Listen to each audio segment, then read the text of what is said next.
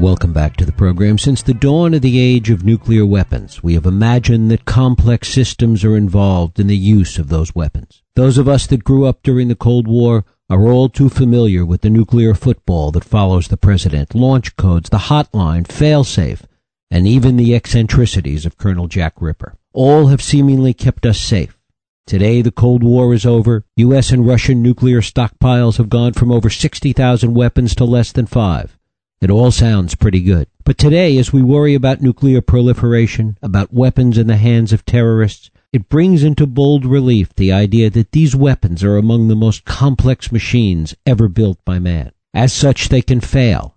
Accidents can happen, and weapons on hair-trigger alert are subject to technical failure. Given this, is it pure dumb luck that we've not had an accident involving these nuclear weapons? In fact, we have had such accidents, perhaps over 1,200 of them, the worst of which happened in Damascus, Arkansas, 33 years ago this week. Now, investigative journalist Eric Schlosser, the author of Fast Food Nation and Reefer Madness, takes us inside our system of command and control. His new book is entitled Command and Control, Nuclear Weapons, the Damascus Accident, and the Illusion of Safety. It's just out from Penguin. It is my pleasure to welcome Eric Schlosser back to this program. Eric, thanks so much for joining us.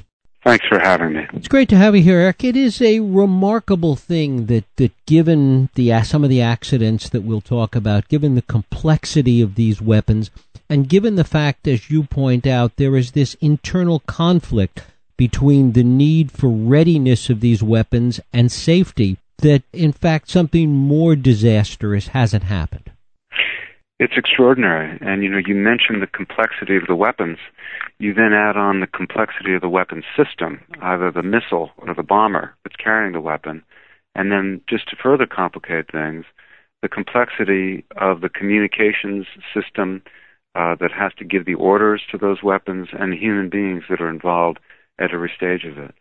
We've come close. We've come perilously close to having detonations of our own weapons on American soil. I don't mean during tests.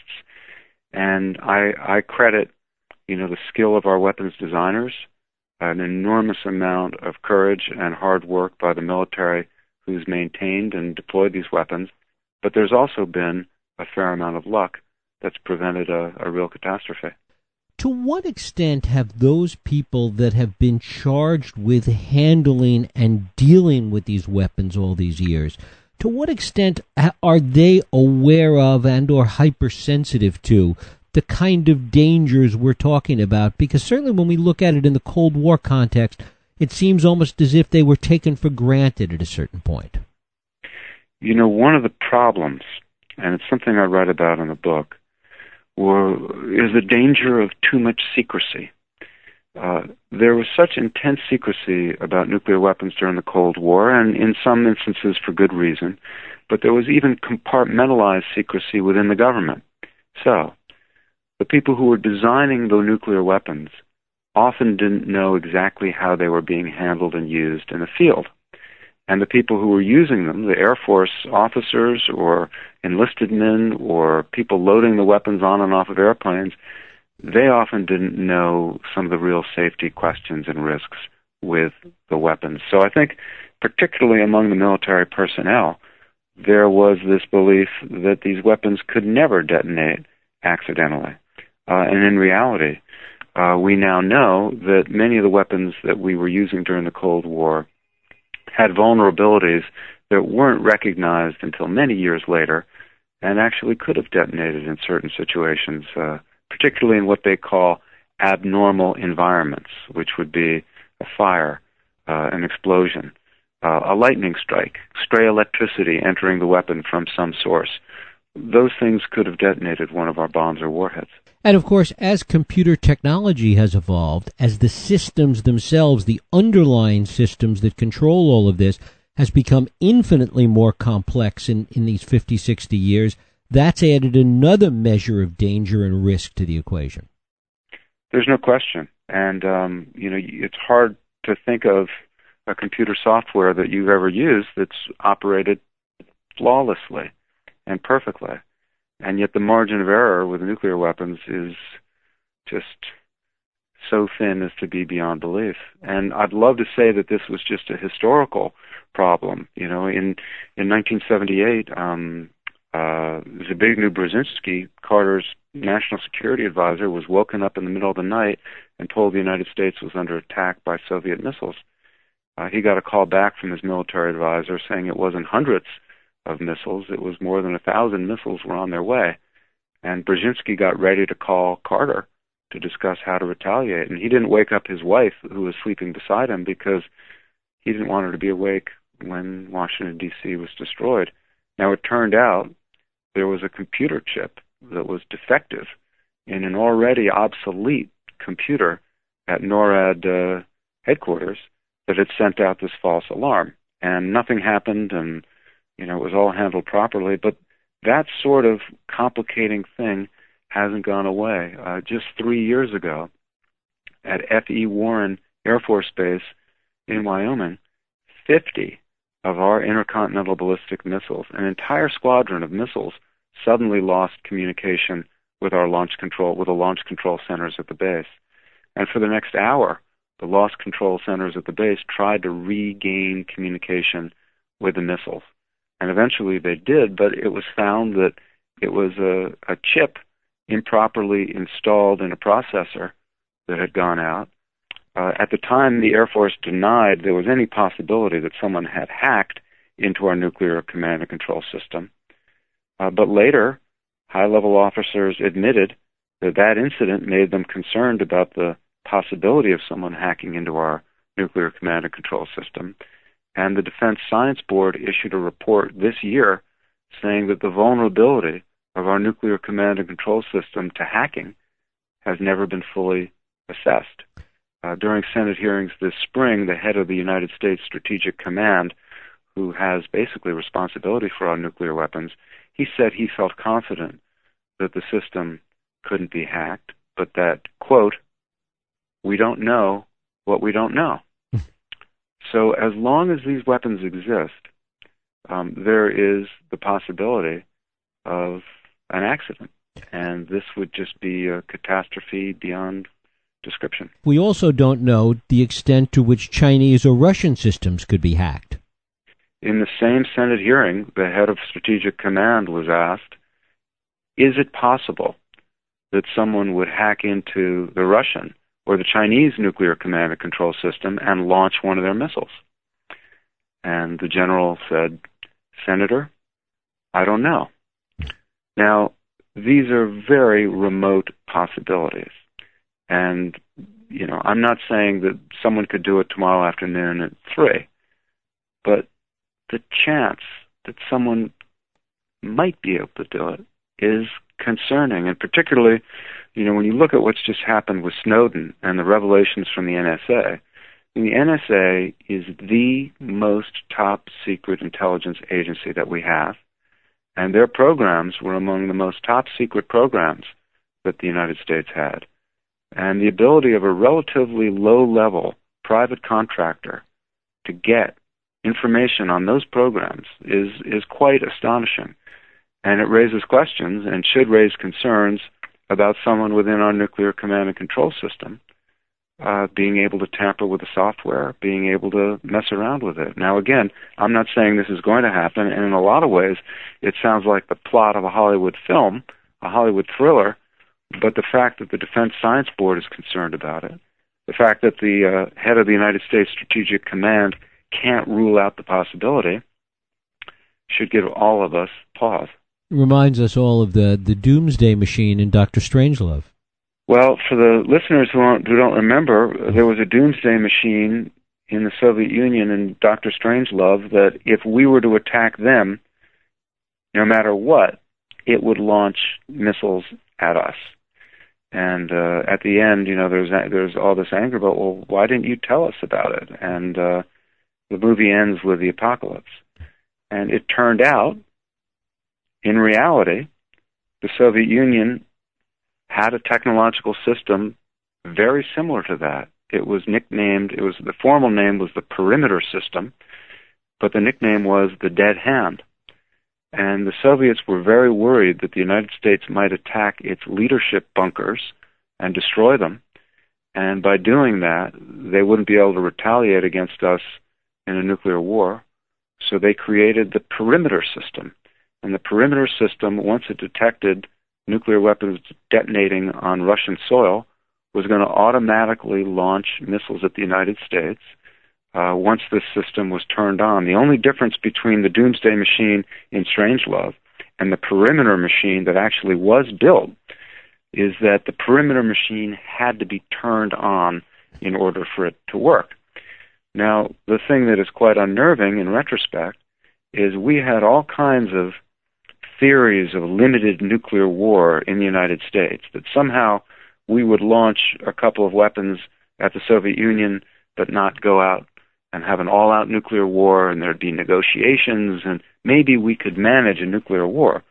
If the perimeter system had been turned on, that would have been impossible. And just like in Strangelove, we didn't know that such a automatic missile launching system existed until after the end of the Cold War. And this is something I write about a little bit in the book.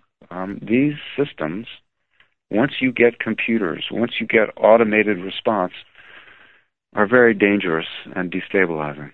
Has there ever been, within the confines of the Pentagon or the White House, a top-to-bottom review of many of the kinds of things we're talking about, a kind of actuarial analysis of what the risks are? One of the stories, so the central narrative of my book is a minute-by-minute retelling of this one accident in Damascus, Arkansas. But there's another narrative in the book, and, the hero in many ways of that narrative is an engineer named Robert Purifoy, who eventually was vice president of the Sandia National Laboratory, one of our weapons labs. And he became concerned in the late 1960s that some of our nuclear weapons were vulnerable to detonating accidentally, and that they needed new safety devices put into these weapons. And he started a bureaucratic battle to get safety devices installed in our nuclear weapons that lasted almost 2 decades. And it's sort of amazing in retrospect. You'd think it would be a no-brainer. Well, my gosh, the weapons are dangerous, let's put those devices in there. But there were very complex issues and bureaucratic resistance and military resistance to doing this. And in 1990, the Congress appointed a special panel on nuclear weapons safety headed by 3 of our most illustrious physicists. They investigated these safety issues. They found that everything that Robert Purifoy had been saying was true, and they began to remove from our nuclear weapons stockpile those weapons that were at greater risk of accidental detonation. So there was this sort of accounting of our weapons that was done in 1990, 1991, but it revealed that we had deployed in the United States and throughout the world nuclear weapons that were at risk of detonating accidentally. So today, the weapons, the bombs, are much safer than they were 20 years ago, thanks in large part to this one engineer, Bob Purifoy. But when you then mate those weapons to weapon systems and communication systems, there still is the potential for serious accidents. As you say, we're much better at creating complex technology than we are at controlling it. Absolutely. And, you see that in other technological systems. The Fukushima nuclear reactor accident happened years ago. They're still not sure what's going on in the reactors. They still aren't sure what's going on in the tanks that are storing the radioactive water and waste. Again and again, you see with these complex technological systems, they work perfectly until they don't. And once there's a problem, it's very, very difficult to figure out what's going on and how to handle it. In the nuclear weapons accident that I write about in Damascus, Arkansas, they didn't know what was going on in the silo after this fuel leak. They didn't know how to handle it. At Chernobyl, that Chernobyl nuclear power plant had operated flawlessly for thousands of hours, and then it didn't. And they just didn't know how to cope with it. Same was true at 3 Mile Island. So, one of the themes of my book is that we need to be more humble. We need to have more humility about these technological systems that we create, you can count on the fact that at some point they're going to fail. But you want to have technologies that when they fail, they don't take thousands or tens of thousands of people along with them. The Damascus incident is even more complicated in that it wasn't so much a systems failure as it was a wrench that fell down and pierced the skin and caused the rocket fuel to leak, something that if you did it, as you talk about, 50 times in a row, probably wouldn't happen again. You know, but it ultimately was a systems failure in the sense that this workman dropped this tool that fell down the silo, bounced, hit the missile, pierced the missile, caused a fuel leak. And I spoke to other people who were familiar with the weapon system and had worked on Titan II missiles, that type of missile, for many years. They said you could drop that tool 1,000 times trying to hit the missile, and you couldn't have hit the missile. So on the one hand, it was human error. It was a fluke accident. On the other hand, the possibility of a tool piercing the weapon and then having the weapon essentially out of control, that's poor design of the system. You want technologies that fail safe. And, you know, fail safe was a phrase from the Cold War, but it's also an industrial engineering phrase. Things can fail in one of two ways. They can fail deadly or they can fail safe. And you want your technology, if something goes wrong, it's less dangerous, not more dangerous. From a political perspective, did the anti-nuclear, the nuclear freeze movement of the 1970s have any influence in anyone politically addressing any of these issues? I think it was one of the most influential mass movements in the United States that operated at a very few years. Ronald Reagan has now been acknowledged and appreciated as a great opponent of nuclear weapons, who at the end of his administration was calling for the abolition of all nuclear weapons. Now, he had been a real Cold Warrior. There had been elements of his opposition to his nuclear weapon throughout his career, but one of the things that hasn't been given enough credit is the fact that the nuclear freeze movement arose fairly quickly, gained nationwide influence, and I think had a big impact on Nancy Reagan, her thinking about nuclear weapons, her desire for her husband not to be as unpopular as he was becoming.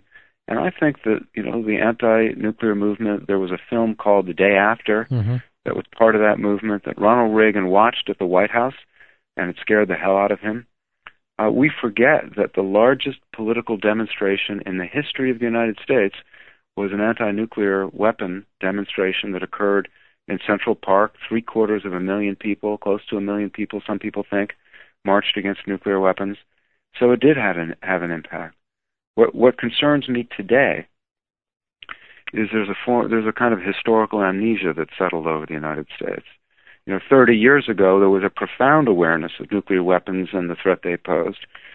Today, half the population of the United States either was not yet born when the Soviet Union vanished, or were small children.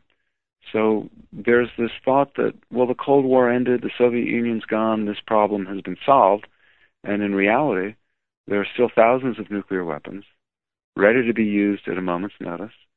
And, I argue towards the end of the book, every one of those weapons is a potential accident waiting to happen or a potential act of mass murder. And we need to, really, the public needs to be aware of these issues. So much of this information was classified and deliberately kept away from the public. Almost all of my book is based on documents obtained through the Freedom of Information Act or interviews with people who handled nuclear weapons or were responsible for nuclear weapons. I think this is very important information for the public to have. As dramatic as it is with respect to talking about this regarding the Cold War and what the U.S. has done, the accidents here, and the Soviets, now we're looking at situations where these nuclear weapons in India and Pakistan are in situations that are even potentially more dangerous in terms of the way they're being handled. Well, I'm critical of the United States government in the book, but at the same time, we invented this technology, we perfected, And I do feel confident that our safety mechanisms and protocols are the best in the world. And yet if we've come this close on a number of occasions to having our own weapons detonate on our own soil, think about other countries that are now seeking to gain nuclear weapons. At the end of the book, I look at the rate of industrial accidents in other countries as a rough measure of their ability to manage complex technological systems. And I'm concerned about Pakistan. I'm concerned about India. It would be disastrous, I think, for Iran to get a nuclear weapon. You don't want this highly dangerous technology being spread throughout the world. The fewer weapons, the better, and particularly the fewer hands that control them, the better. This Damascus accident is the centerpiece of command and control, but one of the things you talk about is that according to a report that was done again at Sandia Labs, there have been almost 1,200 of these potential accidents. You know, there's no way to know how many there really were. The Pentagon's official list of broken arrows, which is what they consider nuclear weapons accidents that could threaten the public, there's 32 accidents on that list. But when you look carefully at that list, some of those accidents, there was no chance of a detonation because the nuclear core wasn't in the weapon wasn't fully assembled. So on that list, there are plane crashes that were spectacular that, you know, involved a nuclear weapon, but there was no chance of a detonation. When you look more closely at it, and this document that I got from Sandia was very helpful, as were the very many interviews I did with weapons designers, there were incidents and accidents that were much less dramatic than a plane crash that had a much greater risk of an accidental detonation.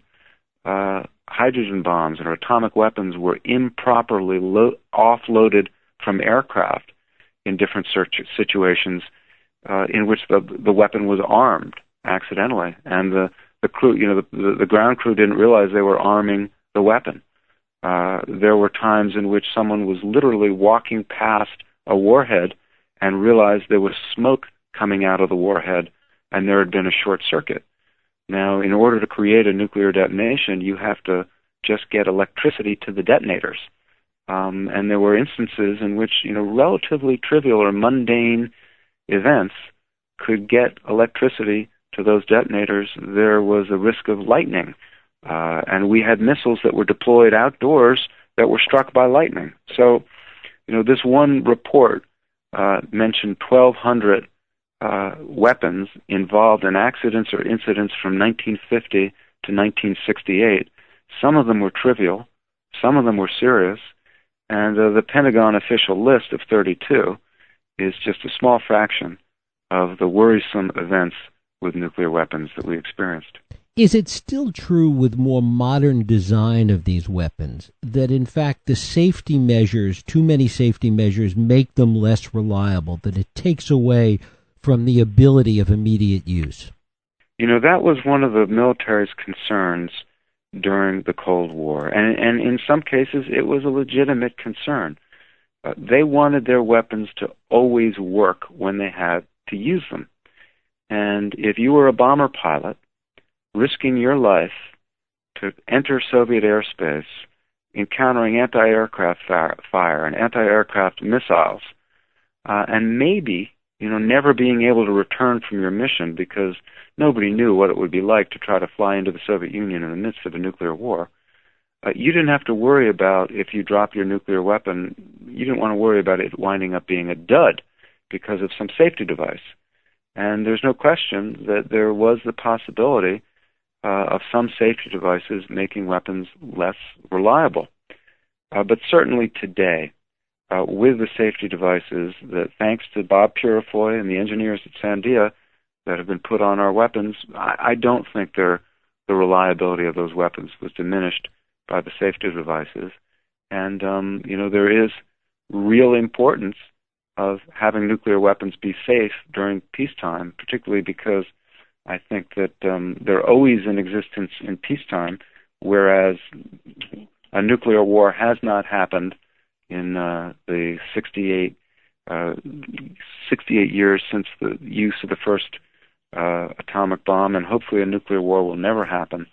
And so I'm in favor of erring on the safety of these weapons, and perhaps a few of them won't work if we, God forbid, ever have to use them. Finally, talk about all of this in the context of something you mentioned before, which is this nuclear amnesia, that we have so many people in the highest levels of government today, from the White House and the Pentagon on down, who really did not grow up during the Cold War, who don't have the experience and some of the things we've been talking about, and the impact that you see that having on some of the decisions that affect these nuclear weapons. You know, I try to tell the reader how these weapons work. I try to tell the reader how we've tried to make them safe. I try to tell the reader, about the plans for their use and where they were aimed. And in all that discussion of all these very important issues, I think the greatest threat that we face today with our nuclear weapons is something incredibly simple, which is complacency, which is that sort of historical amnesia that you mentioned. The last atmospheric test of a nuclear weapon that we did was in 1962. And so when you think about how many people are alive who've ever seen one detonate and understand the extraordinary destructive power of them, the youngest people are probably in their 70s now. One weapons designer who later became the head of Los Alamos said to me, what he'd love to do is assemble all the world leaders and make them watch the demonstration of the detonation of a hydrogen bomb, which he had seen firsthand, and really is a terrifying, terrifying sight.